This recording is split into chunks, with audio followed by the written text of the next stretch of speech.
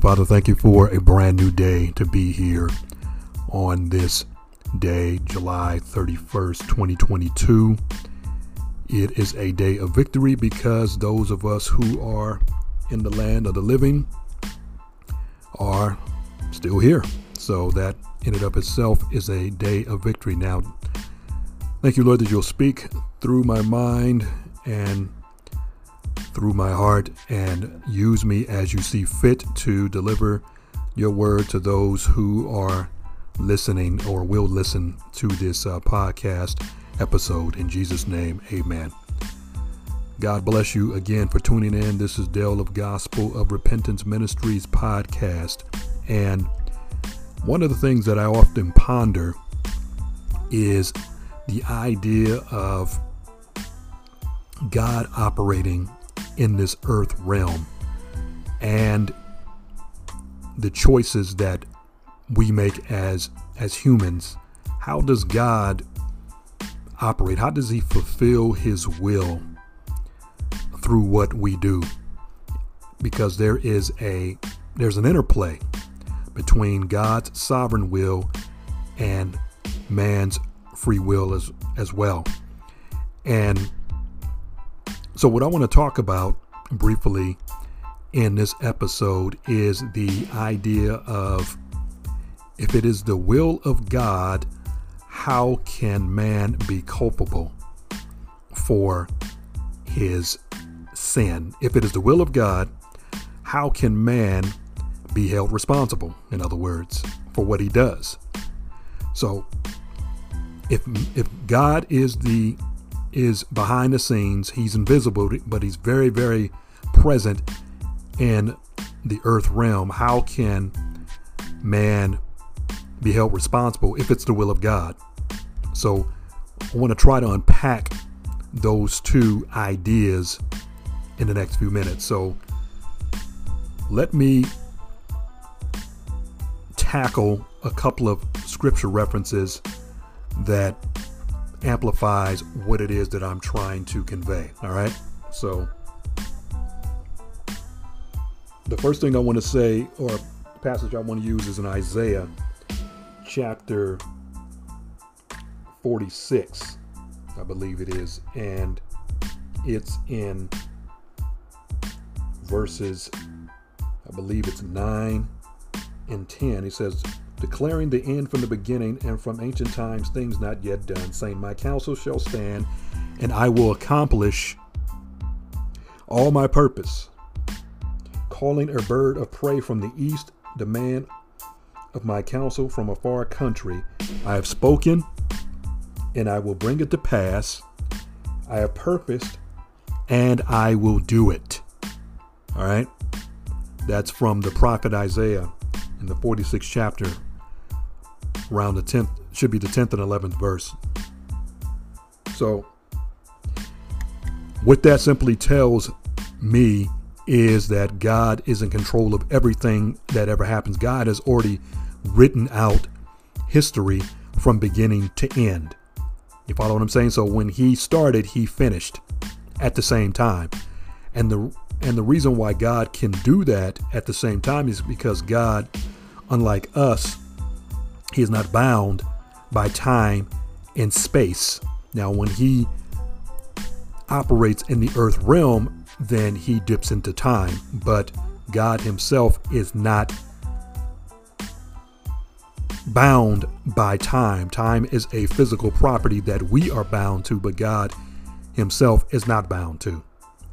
Hopefully that makes sense. So we're talking about the will of God and the culpability or the responsibility of man. How does that work? How do they engage one another, these two concepts? And so let's look at Genesis chapter 50. And to give you the backdrop of the story of Genesis chapter 50, Jacob, or Israel, after whom the country is named, he dies in Egypt. He dies an old man, 147 years old. You can check the account out for yourself. And so If you know the story of Joseph and his older half brothers, they hated him. They wanted him dead because he had these dreams. And in these dreams, in the dreams that he had two of them. One, in both of the dreams, he saw his brothers bowing down to him and serving him. And they despised him for his dreams. They nicknamed him the Dreamer. And of course, that was a negative description of Joseph and not a positive one. And so, to kind of give you a better backdrop for it, let me go over to Genesis. I believe it's the 37th chapter that talks about Joseph and his dreams. So I'm going to go to Genesis chapter 37. And let's look at verse 5. All right. Start there. Joseph and his dreams. It says, now Joseph had a dream, and he told it to his brothers. Let's start with... start with verse 5. Start with verse 5. Now Joseph had a dream, and he told it to his brothers, and they hated him even more. So he said to them, please hear this dream which I have dreamed. There we were binding sheaves in the field. Then behold, my sheaf arose and also stood upright. And indeed your sheaves stood all around and bowed down to my sheaf. Verse 8, and his brothers said to him, shall you indeed reign over us? Or shall you indeed have dominion over us? So they hated him even more for his dreams and for his words. Verse 9, then he dreamed still another dream and told it to his brothers and said, look, I have dreamed another dream. At this time, the sun, the moon, and 11 stars bowed down to me. Now, the 11 stars represents his 11 brothers, 10 of them which were older than him and one which was younger than him, and that was Benjamin. So he told it to his father and his brothers, and his father rebuked him and said to him, what is this dream that you have dreamed? Shall your mother and I and your brothers indeed come to bow down to the earth before you? And his brothers envied him, but his father kept the matter in mind. So they already hated him because his father, Jacob, favored him over them. And the reason why he did that is because Joseph was the son of the wife that Jacob loved the most, which was Rachel. And so he was favored. He was preferred over his older brothers. So they had conspired that they would kill him, but the oldest brother Reuben said, don't do that. And so what they did is they sold him to some Midianites. And then they sold him to a man in Egypt by the name of Potiphar. Long story short, Joseph is accused of rape by Potiphar's wife because he wouldn't sleep with her. He's thrown in prison, and he interprets the dreams of a baker and a butler. And eventually he interprets the dream of Pharaoh, king of Egypt himself. And that elevates Joseph to prime minister of Egypt. He becomes the second in command in all of Egypt. Only Pharaoh was greater than Joseph, but Pharaoh had the sense enough to bring Joseph as part of his administration and made him his right-hand man, because he knew that the Spirit of God was with Joseph because of his ability to interpret dreams. Anyway, eventually the brothers do come to Joseph years later because there's a famine in all the world and they have to go buy grain, and the breadbasket of the earth during that time was the land of Egypt, and the person who could make sure that they lived and not died was Joseph himself, who is the one that dispersed the grain to anybody that came to want to buy it. All right. So they did bow down to him years later, but they just didn't recognize who he was because they figured he was dead. Anyway, once their father Israel dies, they figure that now that our father's dead, Joseph is going to want to take revenge on us for all the evil that we did to him when we were younger. And so Joseph spoke to them in Genesis chapter 50, and this is what he said to them. Listen to this very carefully. He said, Joseph said to them, "Do not be afraid, for am I in the place of God?" Listen to this. "But as for you, you meant evil against me, but God meant it for good, in order to bring it about as it is this day, to save many people alive. Now therefore do not be afraid. I will provide for you and for your little ones." And he comforted them and spoke kindly to them. Now let me back up for a second. All right. Listen to what Joseph said.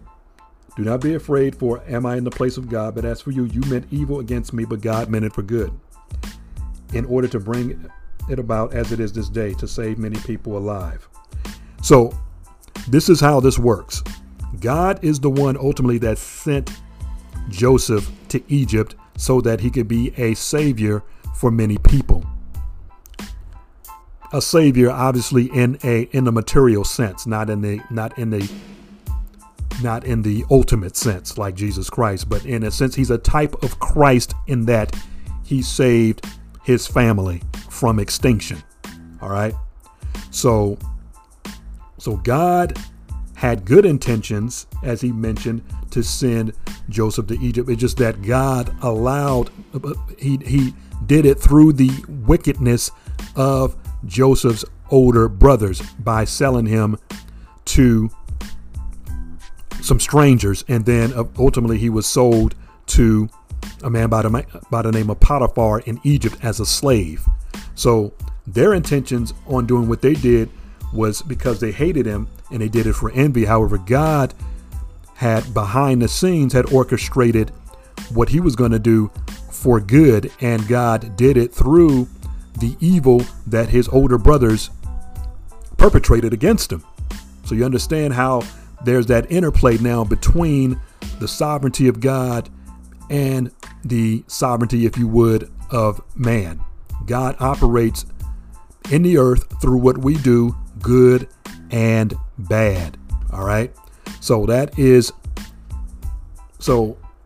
God gets the glory and Joseph's brothers get the blame. What they did for evil. So they're rightly punished. So if someone was to ask the question, okay, if what I'm doing, even if it's evil, was the will of God, how can I be made responsible? Because of the intent of the person's heart. You follow what I'm saying? So their intentions were purely evil. Let's look at another example. I'm going to go to a New Testament example. So we're going to go to Acts chapter 2, verse 23. All right. Acts, the second chapter. This is the birth of the church, by the way.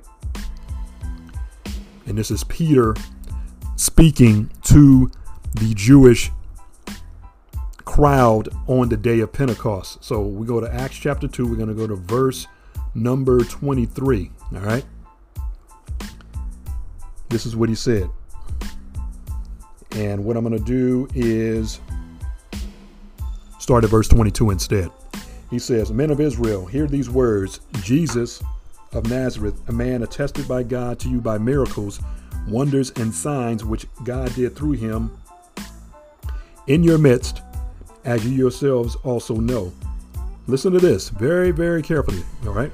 "Him being delivered by the determined purpose and foreknowledge of God, you have taken by lawless hands, have crucified and put to death, whom God raised up, having loosed the pains of death, because it was not possible that he should be held by it." For David says concerning him, "I foresaw the Lord always before my face, for he is at my right hand, that I may not be shaken. Therefore my heart rejoiced and my tongue was glad. Moreover, my flesh also will rest in hope, for you will not leave my soul in Hades, nor will you allow your Holy One to see corruption. For you have made known to me the ways of life. You will make me full of joy in your presence." So Peter is borrowing or quoting from Psalm 16. David prophesied about Christ's death and resurrection 1,000 years before the actual event happened. All right. So Peter in verses 26 to 28 quotes the 16th Psalm, and you can read it for yourself for verification. Okay. So listen to the language again. Very, very important. So once again, we got this interplay going on between the sovereignty of God, God planning the death of Christ before the foundation of the world, but he allowed or used the machinations, the evil intent of man to take Jesus and put him to death. So here we go again. Man's intent on putting Jesus to death was for evil, but God's intent on sending Christ to the earth to die for sin was for good.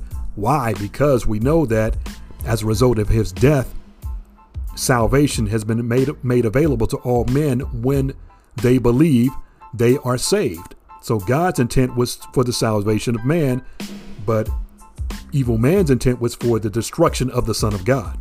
They wanted him gone. They wanted him destroyed. They wanted no more memory of him because they figured he was an insurrectionist, a rebel rouser, a blasphemer, a drunk, a demon-possessed lunatic. They had all types of evil intentions, and they were saying things, of course, about him that simply were not true. And so, yet again, there's that parallelism going on with God's sovereignty and man's sovereignty, if you would. So man is responsible for the death of Christ because of the evil intentions of their heart. God gets glory for sending Christ to the cross because he had to do it in order to save us. And because he so loved us, as John chapter 3, verse 16 declares, someone has to die for sin. Sin always is going to bring about death. Romans chapter 6, verse 23 tells us that the wages of sin is death, but the gift of eternal life is through Jesus Christ, our Lord. So no one else was qualified to die for sin. It had to be someone who was spotless and sinless themselves. And since none of us are spotless and sinless, we can't die for our own sins. That would not be acceptable to God.